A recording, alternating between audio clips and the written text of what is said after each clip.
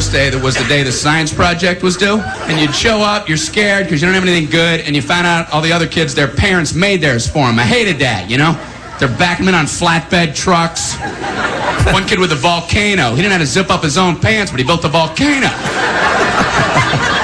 How'd you swing that? Well, that's what happened to my nephew last night. He had a science fair project. My sister called me and said, hey, you got second place. And I know he worked really hard on it. I mean, he's definitely a student, way more than I am. Rodeo 100, JR and Beth in the morning. And he did a thing called On Tooth Decay. Aww. And it was basically how sodas and whatnot affect your teeth. That sounds hard. Yeah, it definitely was. And so he did all this research. How old is he?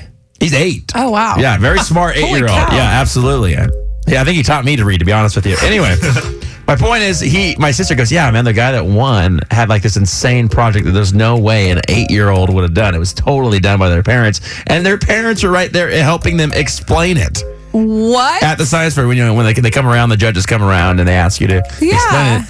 The parent was right there next to the kid helping him explain it. No. And I was like, that is the cheating. That's so cheating. Like, you can cheat if your parents help you do it, but they can't explain it for you. It's not your science fair. Yeah, it was ridiculous last night. I just got to thinking, I mean, my parents never did that. I mean, like, if I had a question, my mom was an high school English teacher, so if I had a question with grammar or something like that, then it would help me out.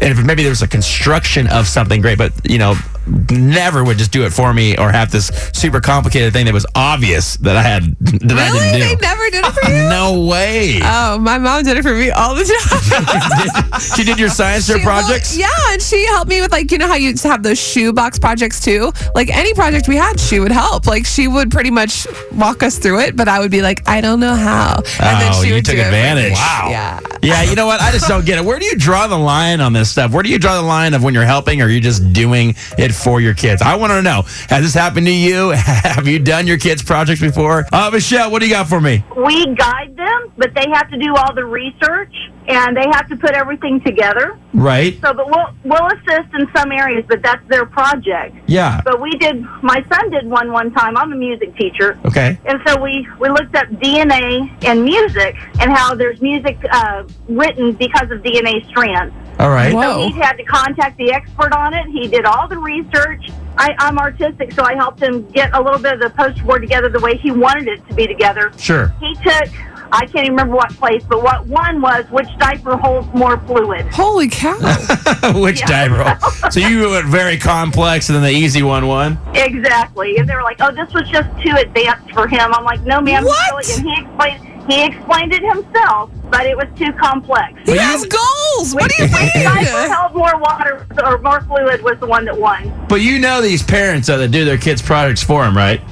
Oh, absolutely. It's pretty funny. Thanks, Michelle, and thanks for being such a great teacher. Well, thank you. Y'all have a great day. You too. All right, Christine is a pre-K teacher. Now, do you have a lot of parents that do their kids' projects for them? Yes, it is so funny. So I've been a pre-K teacher for the past 3 years, and when I started, they, when I say they, like our administrators would make us hand out like this all about me project, like the first couple of weeks of school. Sure. So that our kids can get to know each other. It's their first experience in school, period. So cute. And so it was like a really cool project in the beginning, but after the first year, the teachers and I began to notice that these projects were being like, they started off like real nice and simple, and you can really tell that they were very unique by the kids. But then as years have gone on, we would display them in the hallway as they came in. And so then this year, I decided not to do that project with my kids because it was turning into like a big competition type thing between the parents themselves. Oh, man.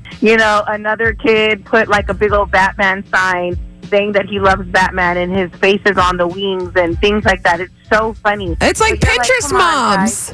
Yes, and you're like, come on, guys. These are 4- and 5-year-old kids. Right. You're telling me that they knew how to cut, they knew how to paste, they knew how to do all that. With They like wrote calligraphy, and you're like, you're 4. That is hilarious. Yeah, you too. Thank you. Oh, my gosh. You know, it's just funny that these parents are doing their kids' projects for them. But that's going to be me. I'm going to do that. I know you are because your mom did it for you. So, all right. I just want to say congrats to my little nephew, Jacob Ryan, for getting second place, even though someone else's mom Hopefully she explained to him, you know what? Sometimes life's not fair and they cheated. Yeah, there's people like Beth out there. Their parents do their projects for them. I helped. Maybe I'm just mad I never won. There you are. I never could come up with anything that was any good. I was like, Haters. which color candle burns the fastest? They're all made of wax. They all burn the same. Aww.